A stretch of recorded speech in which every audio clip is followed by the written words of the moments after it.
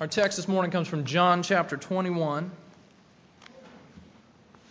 It's on page 907 if you happen to be using one of our pew Bibles, chair Bibles, row Bibles. We still don't know what to call those. Let me also say that if you don't have a Bible and a translation that is easy for you to understand and helpful, then we would invite you to take one of ours as our gift. This morning, we're starting a 5-week series on the vision of Grace Covenant Presbyterian Church. And some of you are thinking, I didn't know we had a vision. You know, what does that mean? We're just being the church. And that's sort of an okay impulse, actually. We are trying to be the church. But this is an attempt for us to draw out a little bit of what are we trying to accomplish? What does it mean for us to be the people of God in this place, in Williamsburg, Virginia, in this particular church? What does it mean for us to be? What is God, in fact, calling us to be? Okay, so let me read for you our vision statement. You'll find this on the inside cover of your bulletin. Some of you might notice that we started printing this a few months ago, and this is the first time we've ever said anything about it from up front, so here we go. This vision statement for our church was adopted by the session last fall. So here we go. Let's read this again on the inside cover of your bulletin. Grace Covenant Presbyterian Church seeks to be a community that both glorifies and enjoys God in all that we do. Together we are pursuing authentic worship of Christ, a growing reliance on the gospel of grace, deep connection with one another, and faithful service to the whole of Williamsburg and the world. Okay, over the next few weeks, we're going to take different parts of that and talk about what does that really mean. If that's who we think we're called to be, if that's what we're trying to be as this church, this people of God here in this place, what does it mean? And this morning, we're going to look at the part of that about halfway through that speaks of a growing reliance on the gospel of grace. That we are a people together pursuing a growing reliance on the gospel of grace. Now, in one sense, that is what every sermon is about. What does it mean for us as people together to learn to trust Christ more, to rest in Him more fully, to look to Him in every area of our life, to be transformed by Him? What does it mean for us to have a growing reliance on the gospel of grace? Okay, so we talk about that in one sense every week, but we're going to talk about it very deliberately this morning. Let's pray together and let's read this passage, and then we'll look at the particular angle of this we're going to talk about today. Let's pray. Father, we come before you this morning, many of us distracted, many of us confused, many of us hurting, some of us rejoicing. Lord, you know where we all are. We pray that you would meet us this morning in each of those places. And we pray that you would speak the gospel into our lives, that we might grow in our reliance on you, because that is where life is found. Help us to see that. Meet with us by your Spirit, even now. And we pray in Jesus' name. Amen. We're going to be looking at John chapter 21, verses 1 through 19, again, page 907 in your pew Bible. After this, Jesus revealed himself again to the disciples by the Sea of Tiberias. And he revealed himself in this way. Simon Peter, Thomas called the twin, Nathanael of Cana in Galilee, the sons of Zebedee, and 2 others of his disciples were together. Simon Peter said to them, "I'm going fishing." And they said to him, "We will go with you." So they went out, got into the boat, but that night they caught nothing. And just as day was breaking, Jesus stood on the shore, yet the disciples did not know that it was Jesus. And Jesus said to them, "Children, do you have any fish?" And they answered him, "No." And he said to them, "Cast the net on the right side of the boat, and you will find some." So they cast it, and now they were not able to haul it in because of the quantity of fish. That disciple whom Jesus loved therefore said to Peter, "It is the Lord." And when Simon Peter heard that it was the Lord, he put on his outer garment, for he was stripped for work, and he threw himself into the sea. And the other disciples came in the boat, dragging the net full of fish, for they were not far from the land, but about 100 yards off. And when they got on land, they saw a charcoal fire in place with fish laid on it, and bread.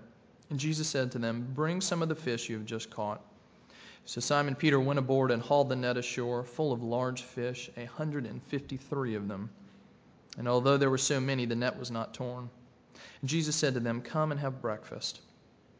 Now none of the disciples dared ask him, "Who are you?" They knew it was the Lord. Jesus came and took the bread and gave it to them, and so with the fish.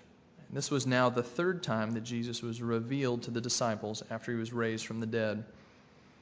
When they'd finished breakfast, Jesus said to Simon Peter, "Simon, son of John, do you love me more than these?"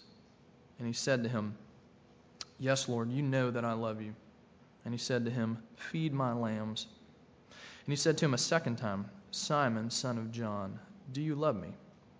And he said to him, "Yes, Lord, you know that I love you." And he said to him, "Tend my sheep." And he said to him the third time, "Simon, son of John, do you love me?" And Peter was grieved because he said to him the third time, "Do you love me?" And he said to him, "Lord, you know everything. You know that I love you."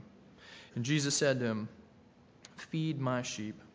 Truly, truly, I say to you, when you were young, you used to dress yourself and walk wherever you wanted. But when you're old, you'll stretch out your hands, and another will dress you and carry you where you do not want to go." And this he said to show by what kind of death he was to glorify God. And after saying this, he said to him, "Follow me." This passage, I think, very helpfully puts in front of our eyes one aspect of what does it mean for us to be people who are growing in our reliance of the gospel, growing in our reliance on Jesus. There's a lot we could say about that, and we try to every week, but this passage addresses this question. And we're going to ask this question ourselves today. And if, to the degree to which you're able to answer this question honestly and perceptively about your own life, you're going to learn something about yourself. Here's the question. What do you do with your failure? What do you do when you fail? When things don't go right? When you fail badly? What do you actually do with your failure? Okay, in this passage this morning, we're going to see that we never get past our need for God's grace, our need for the restoring, healing work of Jesus in our lives. And we're going to see that through looking at three things about Peter. We're going to look at the failure of Peter, and we're going to look at the intervention of Jesus, and we're going to then see the outflow of the gospel in Peter's life. Okay, first, the failure of Peter. If you know the context of this story in John, it's right here at the end of the gospel, then you know that Peter has failed. He's failed glaringly, dramatically, spectacularly. Peter has failed.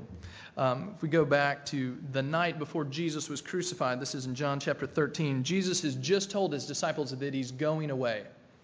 Okay, he doesn't really spell out exactly what that means for them. They know something cataclysmic is coming. And in response, again, John chapter 13, Peter says to him, "Lord, why can I not follow you now? I will lay down my life for you." Jesus says, "Will you lay down your life for me? Truly, truly, I say to you, the rooster will not crow until you have denied me 3 times. Okay, Mark, when he tells this story in chapter 14, it's even more poignant. He says this, Peter says to him, even though they all fall away, Peter's looking at all the other disciples, even though all these sorry people fall away from you, I will not. And Jesus looks at him and says, "Truly, I tell you, this very night before the rooster crows twice, you will deny me 3 times. But he said emphatically, if I must die with you, I will not deny you." Strong words from Peter. And what happens next? Well, Peter does exactly what Jesus had said. Later that night, Jesus is hauled away by the religious authorities. And 3 times that night, Peter is confronted by people milling around outside the trial. "You're one of Jesus' disciples, aren't you?" "I am not." 3 times. Now, all of the male disciples of Jesus, with the possible exception of John, they scatter, they run, they melt into the crowds, they put distance between themselves and Jesus. And no one stands next to Jesus at his trial. No one says effectively, "Where he goes, I go. I'm with him." Everybody abandons Jesus. Okay, and yet all 4 Gospels highlight this particular betrayal by Peter. They single him out. The most outspoken of the disciples. The one who seems to have been the most natural leader in some ways among the disciples. And yet not only does Peter fail, he fails big. And he fails spectacularly. And he fails tragically. Okay, Peter fails. Now the second thing about it, not only does he fail, that failure has crippled Peter's life. It has stopped him dead in his tracks. And how do we see this in the text? That Peter has gone back to fishing. Okay, the first time Jesus has a fishing expedition with his disciples, it's back in Luke 5. Jesus has been sitting in Peter's boat at the very beginning of Peter knowing Jesus, and he's teaching the crowds. And at the end, he tells Peter, who hasn't caught anything all night long, he says, put your boat in deep water and let down your nets. And what happens? They catch so many fish that the nets begin to break. And Peter, at that point, at the very beginning of his interaction with Jesus, knows that Jesus is someone unlike anyone he's ever met. Because he looks at Jesus and he says, depart from me, for I am a sinful man. He knows he's in the presence of something he can't even comprehend. And with that, at the very beginning of the ministry, they start this 3-year journey with Jesus. They hear him teach. They watch him heal people miraculously. They share life with him. And they begin to do exactly what Jesus said. They begin to follow Jesus' invitation at that first fishing trip where Jesus says, leave your nets, come with me, and I'm going to make you fishers of men. You will catch men no longer fish. And they begin to do that. They begin to get sent out by Jesus and do the same things Jesus did, healing people and teaching. They become fellow ministers with Jesus, and their lives are absolutely transformed. But here in our passage, they're back to fishing. We see Peter the fisherman not catching men any longer, but back to catching fish, and he's not even doing that well. Here's the thing about Peter. He hasn't abandoned his faith. Okay, there's nothing sinful about fishing, even if you're Peter. But there's something about this picture of Peter fishing that just doesn't seem to fit. Because, Peter, you've been called to so much more. Where is the power of the ministry that Jesus had entrusted to him, that he'd handed on to Peter and the others? Where is the hope that Jesus has been speaking into Peter's life for 3 years now? Where did all that go? Peter's been sidelined by his failure. And his failure has crippled him. And you get the distinct feeling that if there's anything good that's going to come out of these disciples fishing again, abandoning the greatness of this calling seemingly that they've been brought to, if anything good is going to come out of this, then Jesus is going to have to come in and do something transforming in their lives. That's exactly what we see happen. We see the failure of Peter. Second thing, let's look at the intervention of Jesus in Peter's life. As we look through this text, we see 4 things that Jesus does for Peter. First thing that might stand out to you, well, first, he finds Peter. Verse 4. He goes and he finds Peter. Now, as you're reading this passage, that might not stand out to you because maybe the most dramatic thing that stands out is Peter, they figure out that it's Jesus, and Peter, who's been working, then puts on all his clothes and then dives into the water and swims to Jesus. You see this hasty, dramatic act by Peter to get to Jesus. But what precedes that? Well, Jesus shows up on the shore, appearing at the bank. Peter responds. He swims to Jesus, but only because Jesus showed up first. Jesus, who is the offended party here, the denied Lord, he comes to find Peter, the one who has failed. And you got to understand how shocking this is. Even in our world, things don't usually go this way. Okay, let's say, again, back to things like political scandals. Let's say there's a political scandal and a politician's staffer has done something drastically wrong. Okay, what happens then? Immediate distancing by the politician, disassociating himself from the failure, usually leaving the offended party out to dry. You certainly don't find that politician showing up early in the morning in the front yard of the one who'd failed him, coming to him to deal with what's happened. But here we have Jesus, the resurrected Messiah, the Lord of the universe, literally the greatest, most famous, most powerful, most wise, single most important human being who has ever lived. Jesus, standing on the shore, waiting for Peter to come back from a fruitless night of fishing. Jesus, the offended Lord, comes to find Peter. He comes to find him. Now, the second thing he does, not only does he find him, he feeds Peter. Okay, verses 9 through 14. This isn't the first meal they've received from Jesus. We see a lot of meals in the Gospels. We see Jesus taking 5 loaves and 2 fish and dividing them and feeding 5,000 people. And with the leftovers, feeding Peter and the rest of the disciples. Just a number of nights before this, we've seen Jesus on the night that he was crucified, taking bread and breaking it and handing it out to his disciples. And now here we see Jesus again, taking bread, taking fish, and giving them to his broken and failing disciples. Now, if you remember earlier in Jesus' ministry, he was criticized for the people he ate dinner with. Okay, it says, there goes Jesus. He's eating dinner with tax collectors and prostitutes. No respectable person would do that. Jesus puts his reputation on the line to find those who are lost. Jesus says this to his critics. It's not the healthy that need a doctor. It's the sick. And I came to seek and to save the lost. Now we have Jesus sharing another meal, not with tax collectors, not with prostitutes, but with men who had fallen asleep when Jesus asked them to stay up and pray. Men who had scattered and fled when the mob seized Jesus. Men who at best had watched from afar while Jesus gets tried by this joke court and sentenced to death. And Peter, who 3 times said about Jesus, Jesus, I don't know him. And now Jesus feeding them a meal, moving towards them, extending a radical and reconciling hospitality to those who so clearly don't deserve it. He finds them, he feeds them. Third thing he does, and this is kind of the center of the passage, and one of the most intriguing things to me, he exposes Peter. Look at the way he interacts with Peter. Look at the dialogue they have. 3 times Jesus asks him this question. Simon, son of John, do you love me? 3 times Peter responds, yes, Lord, you know that I love you. 3 times Jesus asks him, do you love me? And it should remind us of something. The number 3 was significant for Peter. 3 times he has denied Jesus. Now 3 times Jesus pointedly asked him the question, do you love me? 3 times Peter has told the world, I do not love Jesus. Now Jesus asked him 3 times, Peter, do you love me? And the significance of those 3 askings are not lost on Peter. Look at verse 17. He was grieved. He was brokenhearted because Jesus asked him this. Now here's the question for us. What exactly is going on? What is Jesus doing?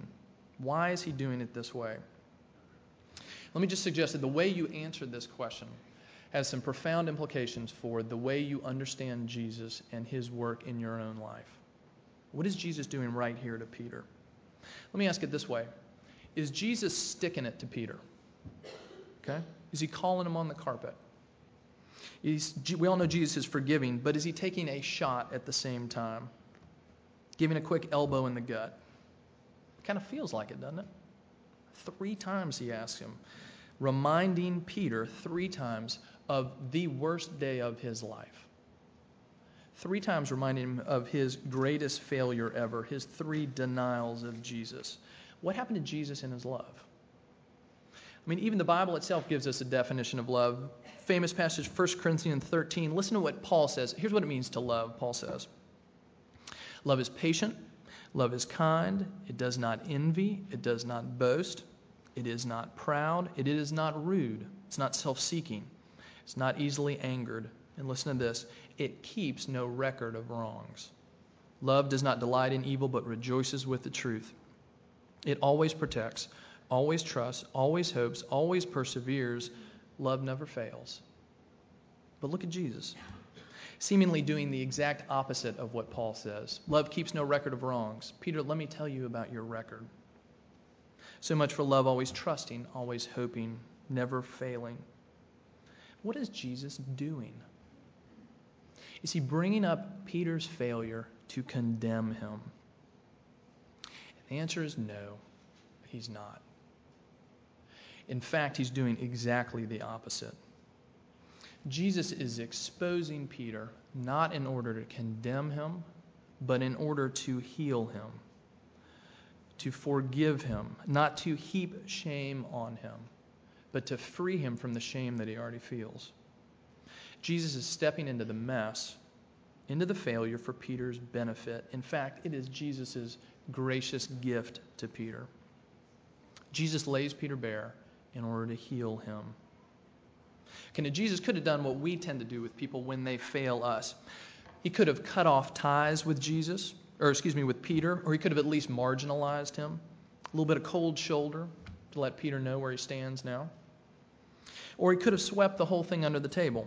That's all in the past now. Let's just not talk about it.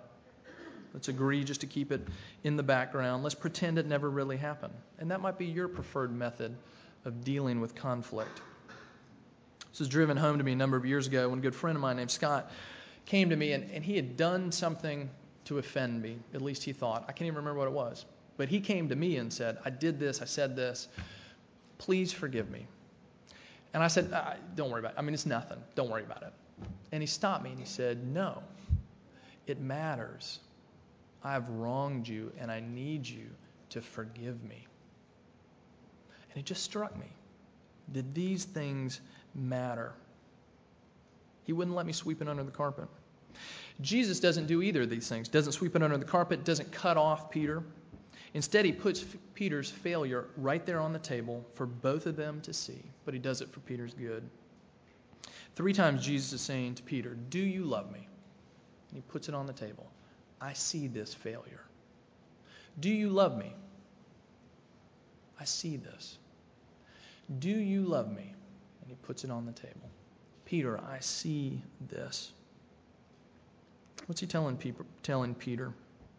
He is speaking into Peter's life so that Peter can never look back at this day and think something like this. Did Jesus really know the depths of my betrayal? He knows I failed, but does he know how badly I failed? He moved towards me in forgiveness, but does he really know what he was forgiving me? Jesus gives Peter a gift. He tells Peter, I know exactly what has happened, and I am pursuing you, bringing my forgiveness and healing and love to you in the middle of that glaring failure. You have not pulled the wool over my eyes. I see it all, and we can look at it together because I'm going to bring healing and forgiveness to you in this very thing. He exposes him, and finally he restores Peter. Look at verses 18 and 19. He's telling Peter about his death. He says, truly, truly, I say to you, when you were young, you used to dress yourself and walk wherever you wanted. But when you're old, you'll stretch out your hands, and another will dress you and carry you where you do not want to go. This he said to show the kind of death by what kind of death he was to glorify God. Okay, some of you are thinking that he's saying, Peter, you're going to spend the rest of your life in a nursing home. You used to dress yourself. One day you're not going to dress yourself. Okay, that's not what he's telling Peter. In the ancient world, when it talked about stretching out your hands, this was a common reference to crucifixion. Okay, early church, the Bible doesn't tell us explicitly what did happen to Peter. Early church sources tell us that Peter was martyred, probably under the Emperor Nero, and probably before this gospel we're reading was actually written. You may have heard the stories about Peter being crucified upside down. We don't know. That source is sort of dubious, but we do, the testimony of the early church is that Peter was martyred. So what's Jesus telling him? He says, Peter, here's the word that I have for you this morning. You're going to be killed by Rome just as I was. Okay, now let me ask you this. Is that good news for Peter, or is it bad news? Peter, you're going to die. Is that good news or bad news? How would you feel if you were Peter hearing that? Fantastic. Think about what this says about the rest of Peter's life. The scene opens up again with Peter fishing, off track, sideline, crippled by his failure. Okay? He used to be a fisherman and he goes back to it. Well, here's the thing. In the first century, the Romans, cruel as they could be, they just didn't crucify people for fishing. It was not a crucifiable offense. And if Peter had gone back to his life of fishing, had left Jesus in his past, he would have never run afoul of the authorities. He would have never been perceived as any kind of threat. He would never need to be silenced. I think Jesus is actually giving Peter an assurance of his restoration, an assurance of his forgiveness and an assurance of his embrace of Peter. Because he's telling Peter that he will, in fact, do the thing that Peter thinks he can't do, has failed to do. He says, you will, in fact, lead a faithful life. You will do exactly what I'm telling you to do here. Follow me. You're going to follow me, Peter. Peter's going to spend his life faithfully following Jesus all the way to his death, to an end like Jesus's. So I think Peter could hear this, and he could hear great hope. He could hear great hope because he had been forgiven by Jesus. And he could have great hope because his feet had been set on this path of faithfully following Jesus. And he could have great hope because though death awaits him, death does not have the final say. Because Jesus, the crucified one, stands before Peter, resurrected, raised to life, given a new life that can no longer be destroyed, a life that never ends. And the same thing waits for Peter. In fact, the same thing waits for all God's people. Life. Indestructible life. Unending life. Okay, how do we apply this? How does this speak to us? There's one other thing we're going to say about Peter and how that affects him in ministry, but let me just ask this. What does it have to say to us? Because a lot of us, honestly, if you're honest, you're thinking this.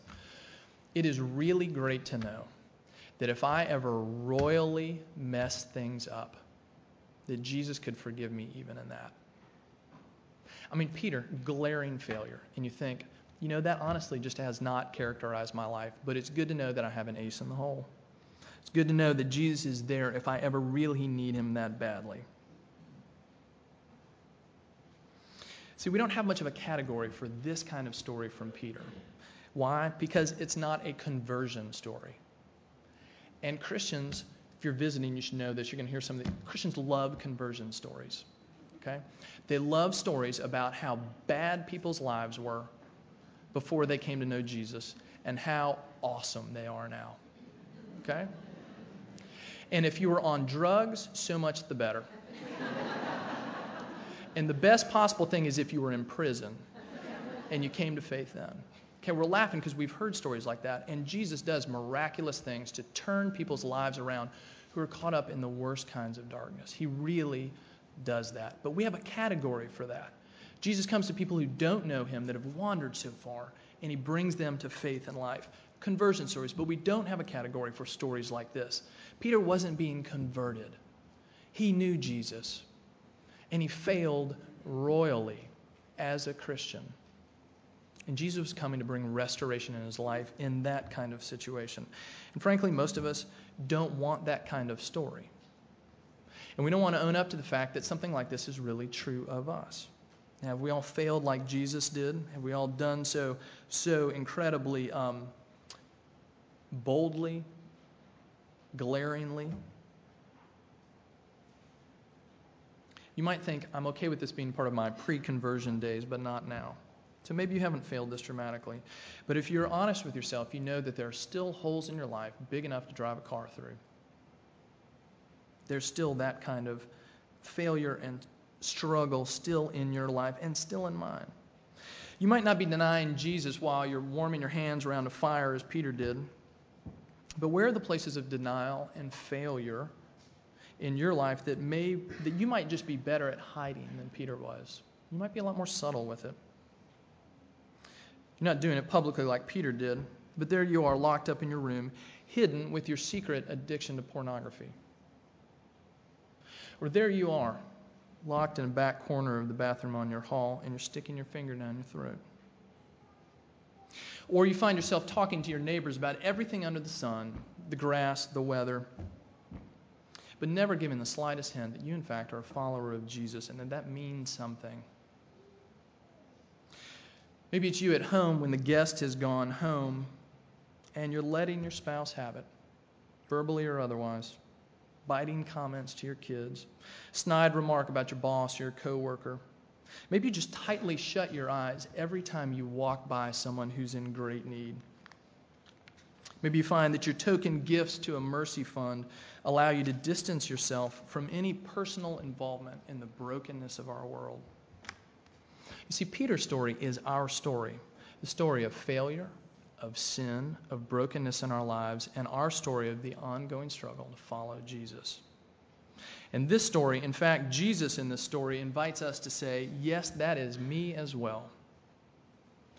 And this story, in fact, Jesus in this story, puts those failures in our lives, those current failures, those post-conversion failures, on the table so that we would see them, and so that we would see that He sees them, and so that we would know that His forgiveness reaches even that deep, even to us, even in the current mess of our lives. Jesus speaks to us in this. And here's the remarkable thing. The story doesn't end there. Briefly, last thing. If you were trying to get Christianity off the ground, gain adherents, you would stifle a story like this. But instead, all four Gospels highlight it. Peter's outrageous failure. Because somehow the church saw this as a vitally important part of the story to tell. You know, if you're going to start a movement, if you're going to buy TV time, if you're going to put an ad on the internet, are you going to advertise your failures or your successes? But the church holds up Peter. What happens to Peter after he's restored by Jesus? Why does Jesus do this for him? What's the result of this for him? Not just why did Jesus forgive him, but why does He restore him? Why does He restore him to ministry? And the answer is that He brings him back to Himself in order that He might send him out to the world around him. Jesus doesn't just forgive him and say, I forgive you, you're going to sit on the bench for the rest of your life, but I'm keeping you on the team. He sends him right back out onto the field in ministry. We tend to think that our failures disqualify us from ministry, from service, from stepping into all the callings that this room represents, the callings the Lord puts on our life.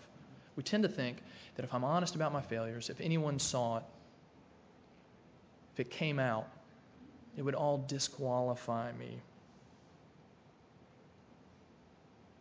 But paradoxically, in Peter's life, this failure actually strengthens him for mercy and for ministry as he follows Jesus. Because he now knows a Jesus who really sees him, who really knows him, who really meets him in the real mess of his life and speaks forgiveness and healing to him. If you were to flip over a few pages to the start of the book of Acts, the next time we see Peter in the New Testament, you would see Peter, in the first few days after the Holy Spirit comes, standing before thousands of people, boldly proclaiming the goodness of the love of Jesus Christ because he had tasted it himself. Now you tell me, if you met Peter, would this experience with Jesus make him more understanding, more tender, more patient, more compassionate with you, or less?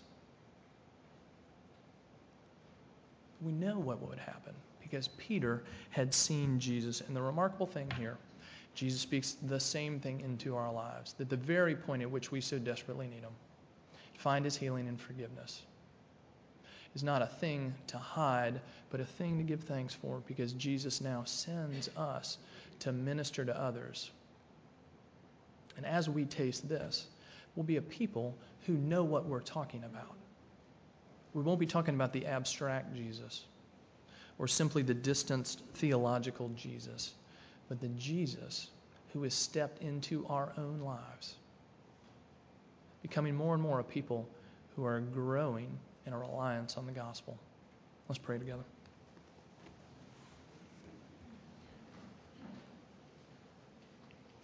Lord, you put this story of glaring failure here that we might see the beautiful success of the death and resurrection of Jesus that meets us in our real need, in the very depths of it. May we be a people more and more who are transformed by this gospel. May we be free to own up to what is true about us, that you might step in, find us and feed us, expose us, that you might really restore us. And we pray this in Jesus' name. Amen. Let's stand together and sing, Jesus, Lord of life and glory.